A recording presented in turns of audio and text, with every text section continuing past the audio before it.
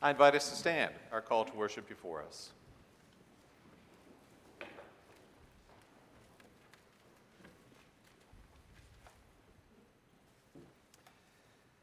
We come from a world of darkness into Christ's world of light.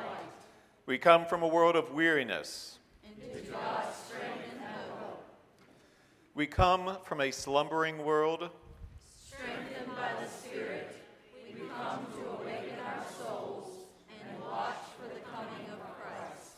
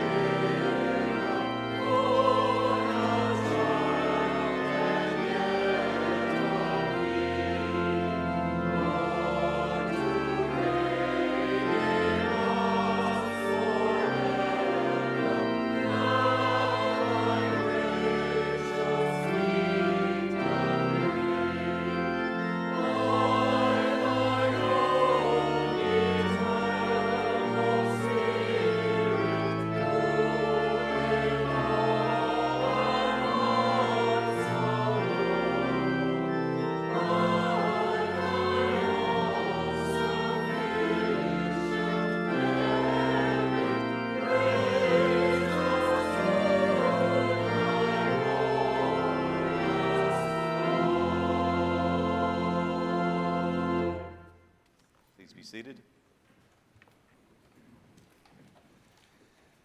I invite us to go to God in prayer, our opening prayer as it is before us.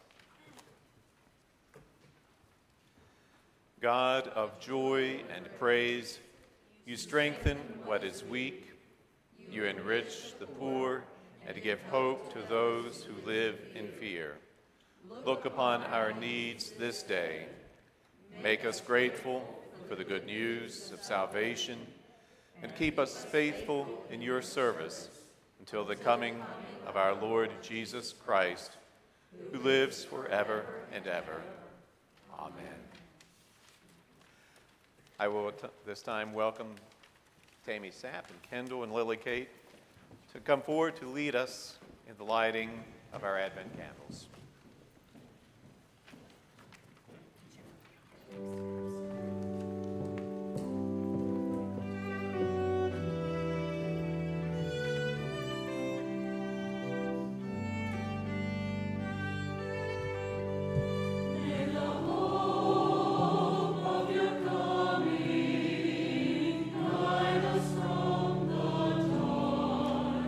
May the peace of your bride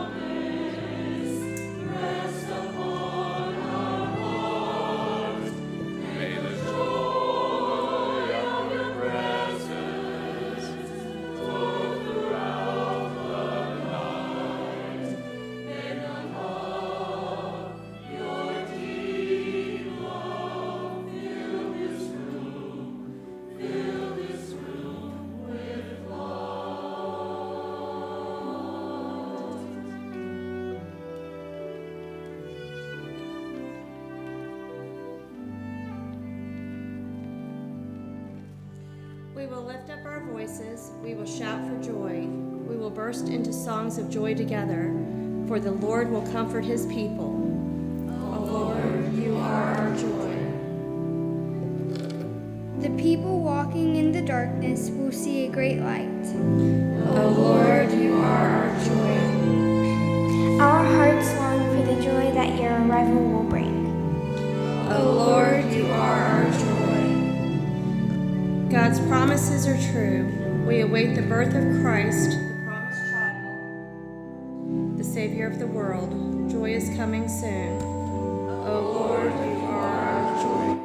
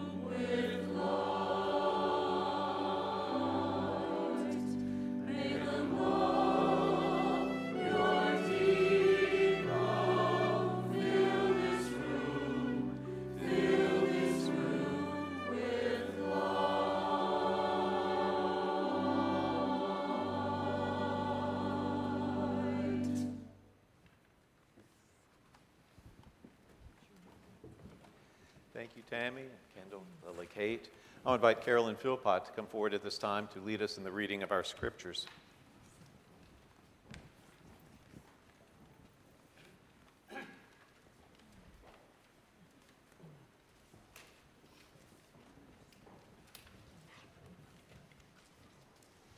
Our scripture is Isaiah 35, 1 through 10.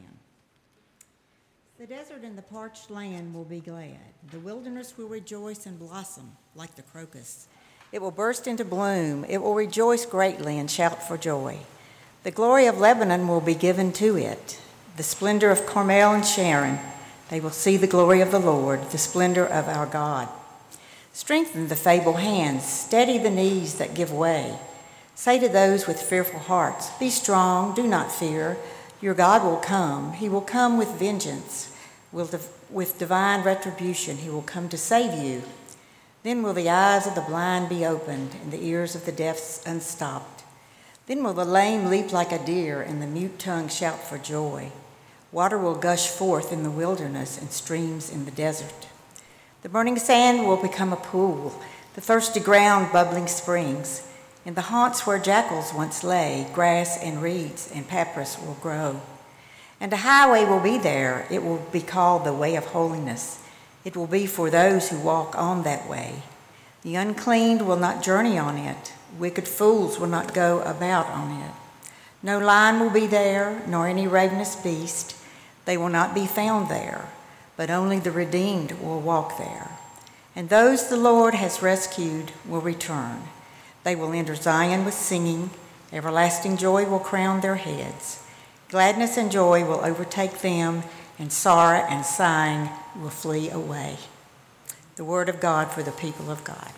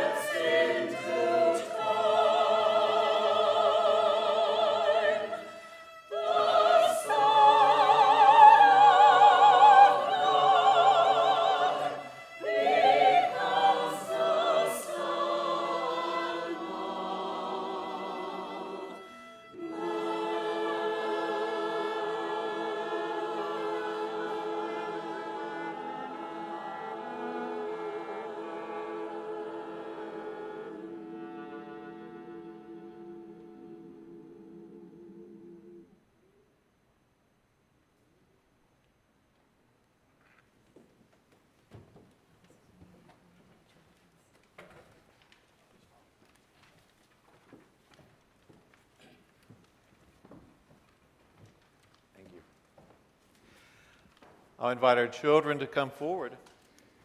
We are blessed this morning to have Sam Phillips lead us in our children's time. So children, please come forward.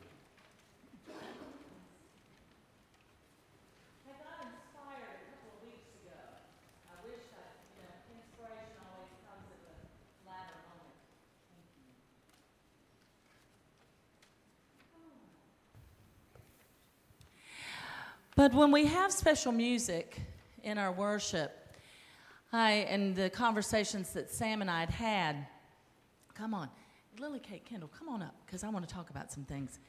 I had thought about how wonderful it is to be able to speak to the children about this. Unfortunately, today, Emily Wade and Harris Vaughn, who are violinists themselves, are not with us. But I had talked to Sam about wanting to speak to the children because in our conversations, both Sam and I came from what we would think of as very middle-class upbringings, almost lower middle-class upbringings in today's world. And music was how we found ourselves, our voices, our expression. And we wanted to talk to the children today about that a little bit. So Sam plays the viola. Which, have you all ever seen a viola? Right? Talk about, yes, you have now. Talk about that a little bit, Sam. Sure. Well, in an orchestra, usually, and I play in the Roanoke Symphony, usually you have lots of violins. You have even 2 sections of violins. And then you have cellos, and I think you had Evan Ritchie, who is a wonderful cellist and plays in the orchestra with us. But you also have these violas that kind of are in between. They bridge the gap between the lower instruments and the higher instruments. So... And you just heard Sam play that beautiful anthem with the adult choir, right? And to where we were singing a cappella, but Sam was the solo instrument. So it was almost like he was his own voice, right? So that's what we talked about. We found our voices through music. I know both Lily Kate and Kendall, they dance. When I went to see the Christmas Spectacular over at the community college last weekend, wow.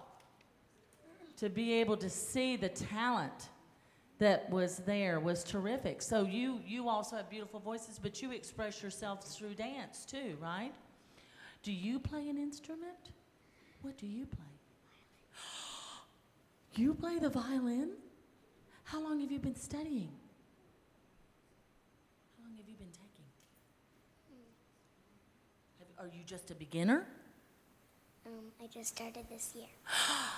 Oh, and who is your teacher? Miss Julia. Miss Julia. Miss Julia Shoemate? Oh, awesome. Well, that's what we wanted Sam to be able to speak to. So Sam plays for the Roanoke Symphony, and he moonlights by day as a CPA. Right? We tend to think of it the other way. So just talk a moment, Sam, about how music has been so rewarding in your life, even as a CPA. I've been very unfortunate because when I was your ages, we had a really good public school music program. And that probably, I may not have gone to college had I not have had that exposure to, I might have not have been in the best of crowds had it not been for that. So, and it's really totally changed my life in terms of giving me opportunities. And with my kids that are now off at college, and they were very musically active in the youth orchestra in Roanoke. And so I really encourage you to find something that you're passionate about. And you can do it. That's something you can do for the rest of your life. You may not be able to do other things, but you can do that. Absolutely, and I think that's when we have the moment in the children's time to be able to speak to this, I think it's so important because I think we would all agree that the gifts of music, but the gifts of dance, the gift of all the humanities that we have to offer enrich us, and I truly believe that they are gifts of God. Amen? Amen. Amen. Thank you so much for coming up.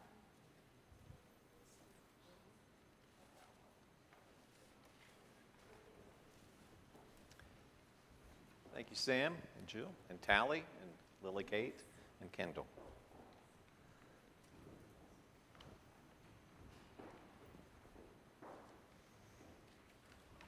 Carolyn will lead us in the reading of the gospel. The scripture is Matthew 11, verses 2 through 11. When John, who was in prison, heard about the deeds of the Messiah, he sent his disciples to ask him, "Are you the one who is to come, or should we expect someone else?" Jesus replied, "Go back and report to John what you hear and see. The blind receive sight, the lame walk, and those who have leprosy are cleansed. The deaf hear, the dead are raised, and the good news is proclaimed to the poor. Blessed is anyone who does not stumble on account of me." As John's disciples were leaving, Jesus began to speak to the crowd about John. "What would you go out into the wilderness to see? A reed swayed by the wind? If not, what did you go out to see? A man dressed in fine clothes? No, those who wear fine clothes are in kings' palaces. Then what did you go out to see? A prophet? Yes, I tell you, and more than a prophet. This is the one about whom it is written, 'I will send my messenger ahead of you who will prepare your way before you.' Truly I tell you, among those born of women, there has not risen anyone greater than John the Baptist. Yet whoever is least in the kingdom of heaven is greater than he." The word of God for the people of God. Thanks be to God.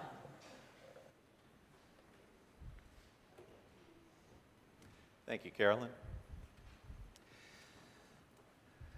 Well, I don't know about you, but I hereby confess to my frustration, not always a healthy frustration, of not receiving a simple yes or no answer to a direct question. I trust this frustration is not mine alone, that others in this good company may nod and smile in recalling conversations in which, this is where you may smile and nod, instead of receiving a response of yes or no to a question we ask, we receive instead some rambling response in which there is little evidence that our question was even heard. I'm guessing as we experience a measure of exasperation during such conversation, we rarely consider this. It may have been very frustrating for us to ask a question of Jesus. For example, consider John's question of Jesus this morning.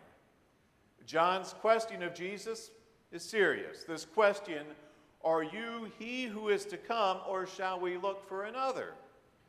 While we may find this a surprising question from John the Baptist, remember he baptized Jesus, he heard the voice from heaven, he saw the heavenly dove, it's still a question worthy of a direct response, a yes or no answer. Are you he who is to come, or shall we look for another? Now, really, can any question be of more consequence than this? In other words, do we give up on you and hope to find the Savior in someone else? A serious, surprising question, still a question worthy of direct response, a question we notice not receiving a direct response, a yes or no answer from Jesus. And I'm not real sure I understand. Because again, John's question of Jesus is of greatest urgency, greatest priority. Everything, and by this I mean everything, depends upon Jesus' response to John's question. Do we continue to aim our lives toward you, or do we change course, look for someone else to follow? What question could be more important than that? And why is it Jesus chooses not to offer John a direct answer to his question? Why is it Jesus chooses not to respond to John, "Yes, John, I'm the one"? Why is it that Jesus chooses not to respond to John in this fashion, "You need look for no one else, I'm the guy you're looking for"? Why is it Jesus takes some risk by refusing to provide a direct answer to John the Baptist? I mean, isn't John the one who has prepared the way for Jesus worthy of this? We ask these questions of Jesus, yet we may find ourselves further frustrated by the fact it appears to be the practice of Jesus to respond to direct questions with indirect answers. We notice he does so in response to this question from John the Baptist. We also recall Jesus does this on more than one occasion, so much so that this seems to be a trait defining Jesus, this trait of responding to direct questions with indirect answer. We remember that Jesus is going to be approached later in the Gospel of Matthew with a question regarding the payment of taxes to the emperor. Jesus is asked, "Is it lawful to pay taxes to Caesar or not?" A direct question, a question simply seeking an answer, yes, no. But Jesus, we notice, feels no obligation to direct yes or no answers. So the question about paying taxes to Caesar receives no direct yes or no answer. And when Jesus is asked a question regarding resurrection, namely a question about whose wife will this woman be who has had 7 husbands, whose wife will she be in the resurrection? Again, a question inviting a direct answer, but Jesus responds with no direct answer. Instead, he offers an answer that really does little more than invite further questions. We may remember from the Gospel of Luke, Jesus is asked by a lawyer, "Who is my neighbor?" Again, where we may expect something like a Dragnet style, you remember Dragnet, Just the Facts Ma'am? Where we may want an answer, something like that, Jesus doesn't show the same interest that we do. Jesus instead responds with a lengthy and somewhat rambling answer about some Samaritan who goes to great lengths to help a man in need when no one else, even the religious folks, will do that. At the end of the story, guess what? Jesus asks a question. What a frustrating Savior this man is. Again, we know the frustration of being in conversation, perhaps of sitting in some meeting, posing a question, only to receive not a simple answer of yes or no, but instead receiving some filibuster reminding us that the ideal size of a committee is 3 members, 2 of whom are absent. Can I get an amen? But say it isn't so, Jesus. Certainly you're above that type of behavior. Certainly you're someone who provide what we ask for, a direct answer to a simple question, how hard can it be? I mean, in this time during which we welcome simple answers from many preferred sources, cable TV, talk radio, internet sites, in this time in which we welcome so many sources to bless what we already believe, do you have to be so different, Jesus? Do you have to make us think? Do you really have to make us consider and reconsider what it means to follow you? It's so much easier if we don't have to do that. But we notice Jesus isn't going to do for you and me what we can only do for ourselves. That is to say, Jesus, by way of his indirect answers to direct questions, is going to ensure this, that you and I participate, we take part in God's story of our salvation. Because you and I have no choice but to participate in this story. Being a spectator to the narrative of God's salvation is not an option.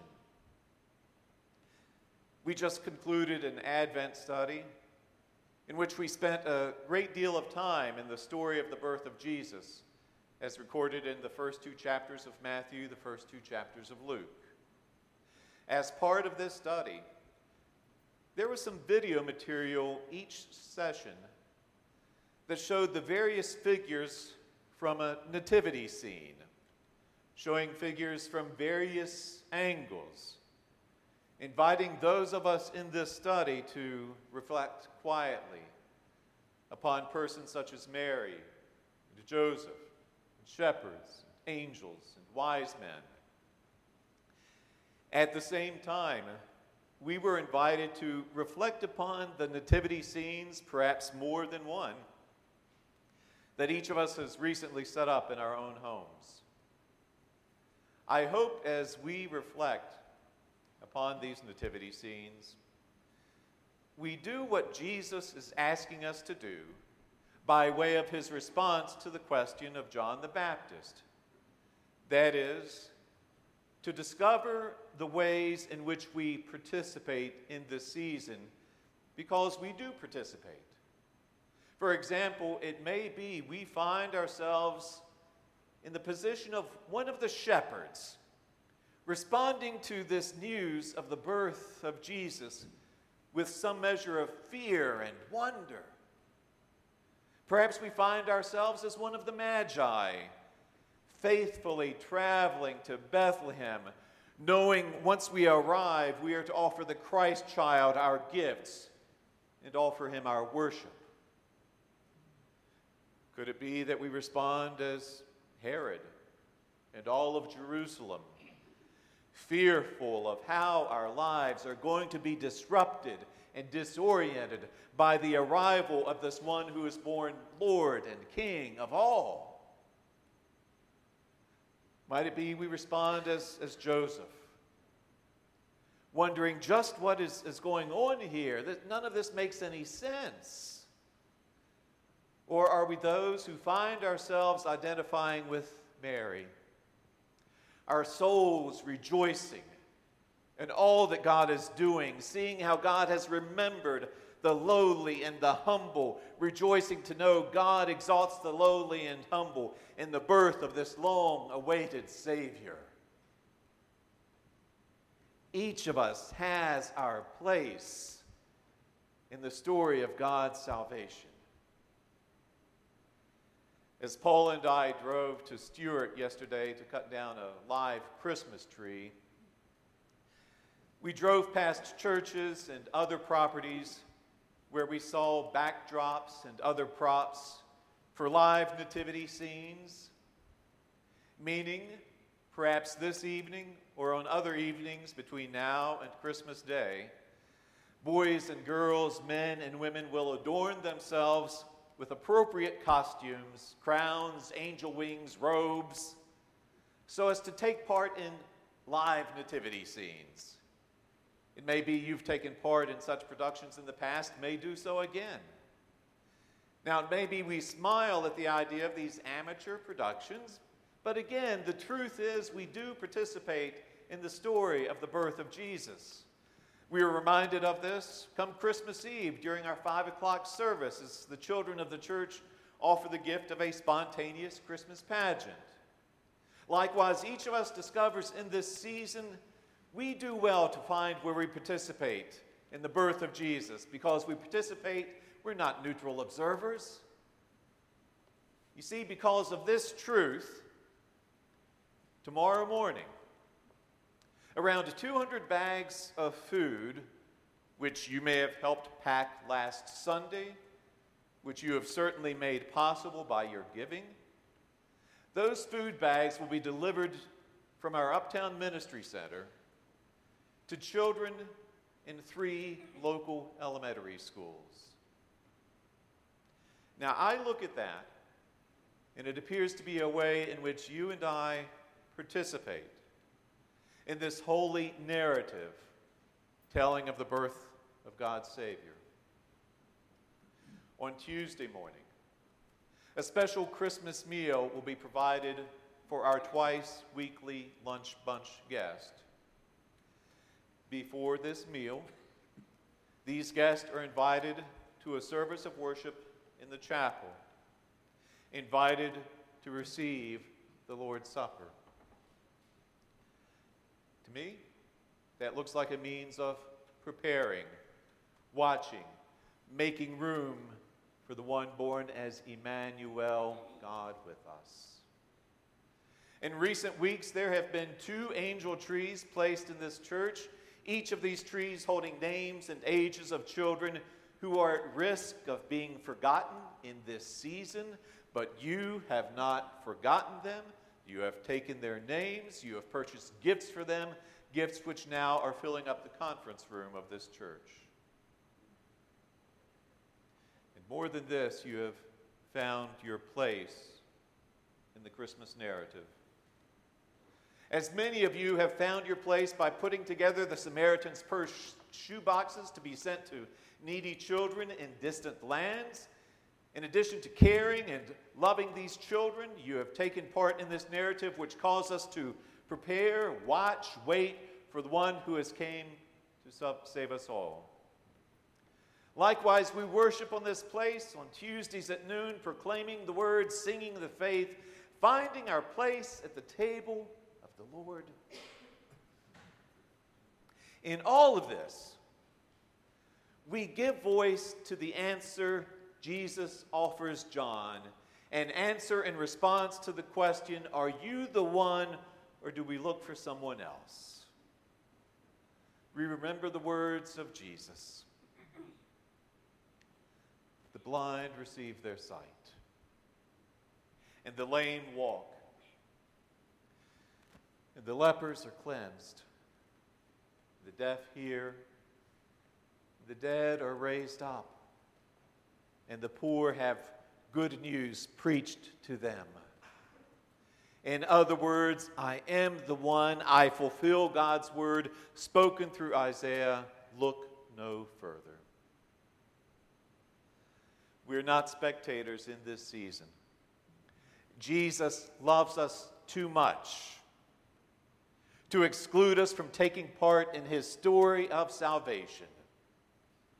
In this season, God gives us the gift of finding our place in his salvation story. Amen.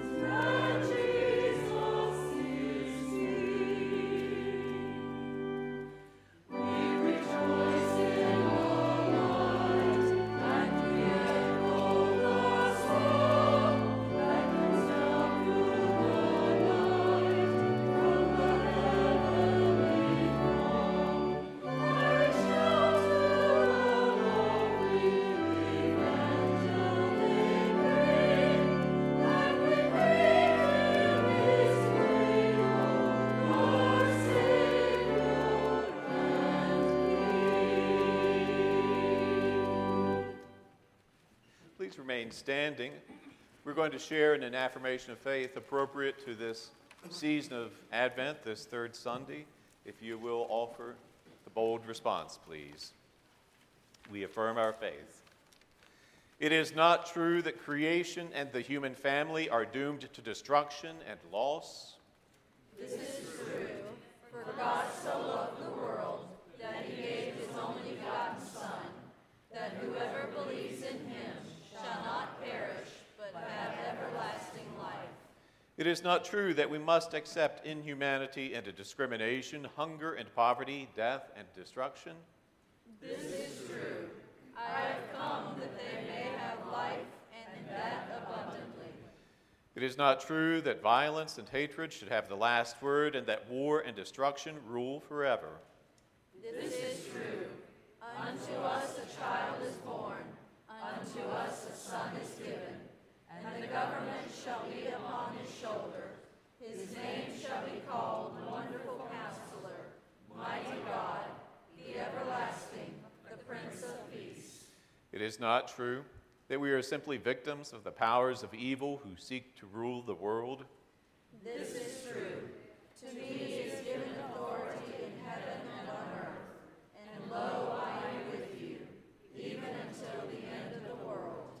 It is not true that we have to wait for those who are especially gifted, who are the prophets of the church, before we can be peacemakers.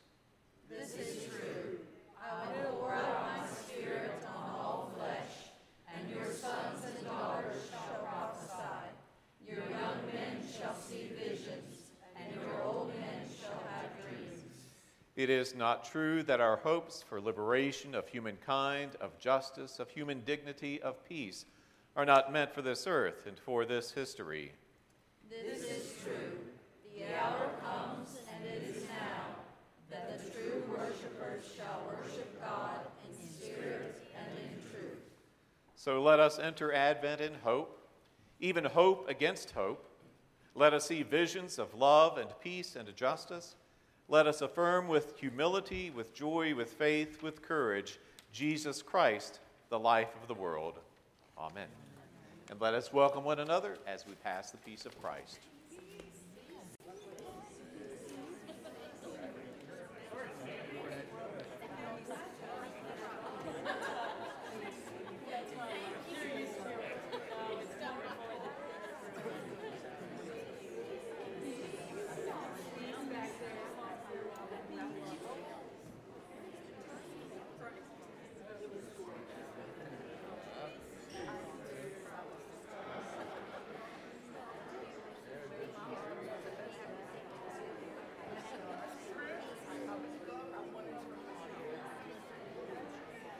Now that makes me want to sing the Messiah's "And the government shall be upon his shoulders."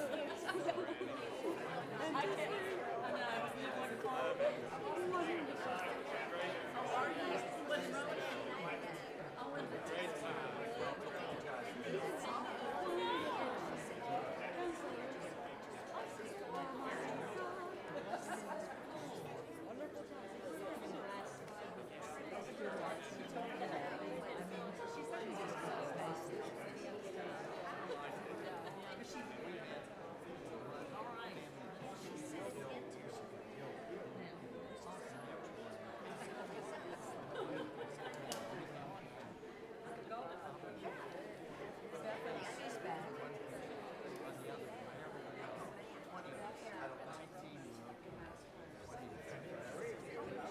We prepare to worship God with his tithes and our offerings as our ushers will come forward.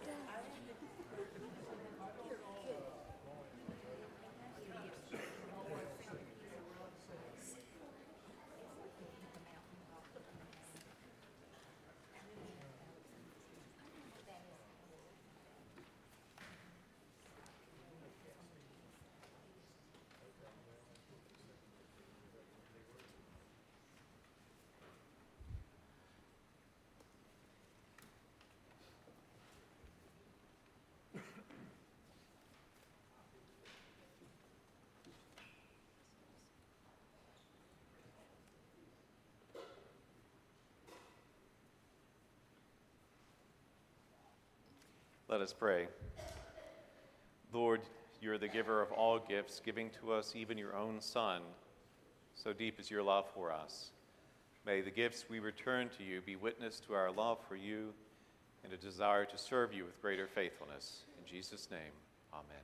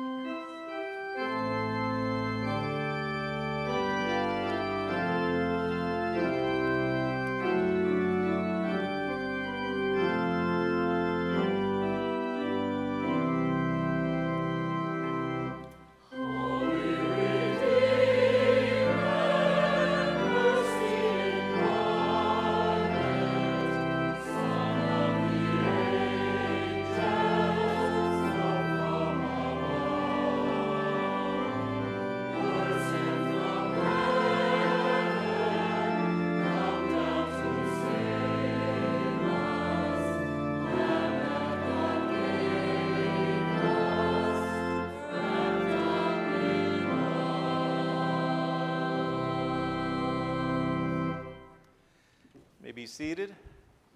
I invite us into a time of prayer. We know this time as the prayers of the people, is a time in which we respond to various petitions of prayer, a time in which we're also invited to name those concerns that are upon us as we come to this time and place of worship. I will share a series of petitions, and I will conclude with this response, which is different from what we are accustomed to, but again, appropriate to the season. The response will be, "Stir up your power and come," and I invite from you the words, "Be born anew in us." Stir up your power and come, be born anew in us. I invite us to go to God as we pray.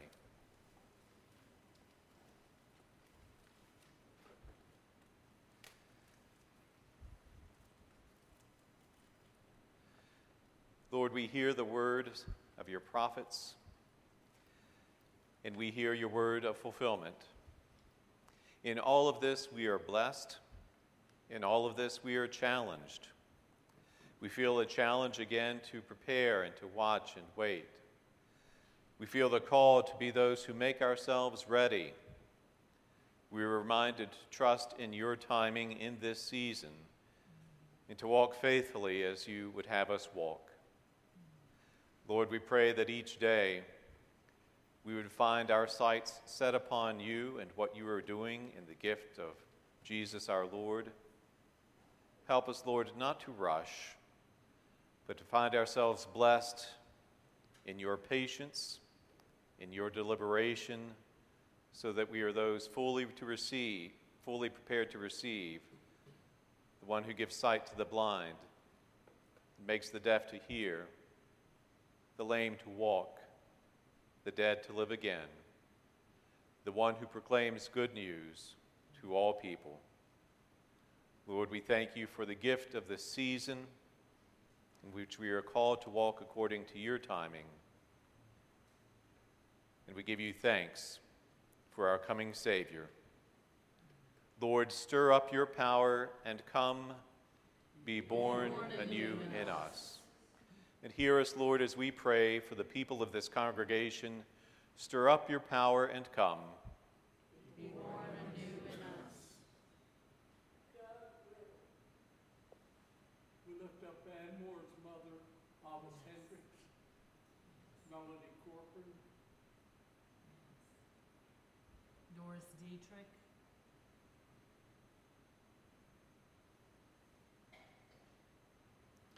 Lord, stir up your power and come. Be born anew in us. Hear us, Lord, as we pray for those who suffer and to those in trouble. Stir up your power and come. Be born anew in us. Robert Chapman.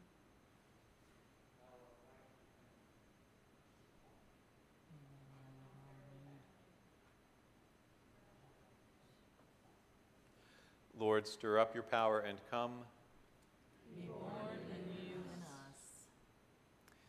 Hear us, Lord, as we pray for the concerns of this community. Lord, stir up your power and come. Be born anew in us. Father, we pray for all the homeless, those without a place to warm themselves.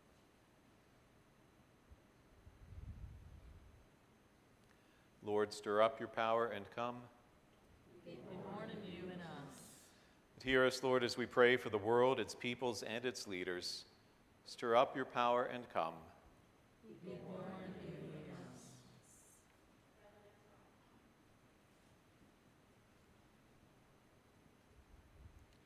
Lord, stir up your power and come. Be born anew in us. Hear us, Lord, we pray for your church, its leaders, its members, and its mission. Stir up your power and come. Be born anew in us. For Bishop Lewis, Denise Bates, the Ministries of First Church. Lord, stir up your power and come.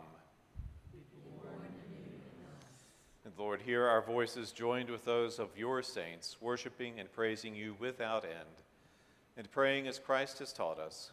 Our Father, who art in heaven, hallowed be thy name.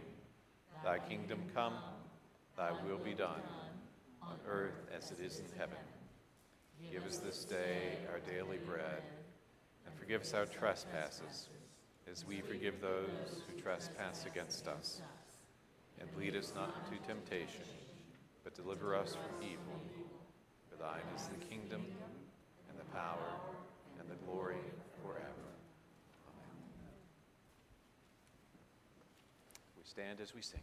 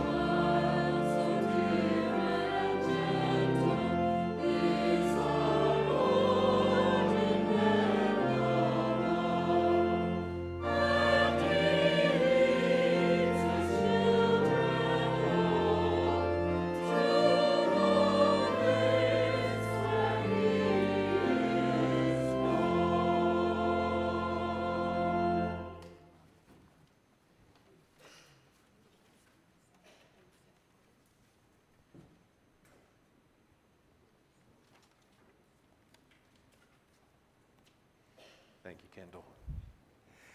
And we go now in peace, as a light to the world, as those who hear again God's word of prophecy, and as those who know God's word is fulfilled. In the grace of God the Father, God the Son, and God the Holy Spirit. Amen.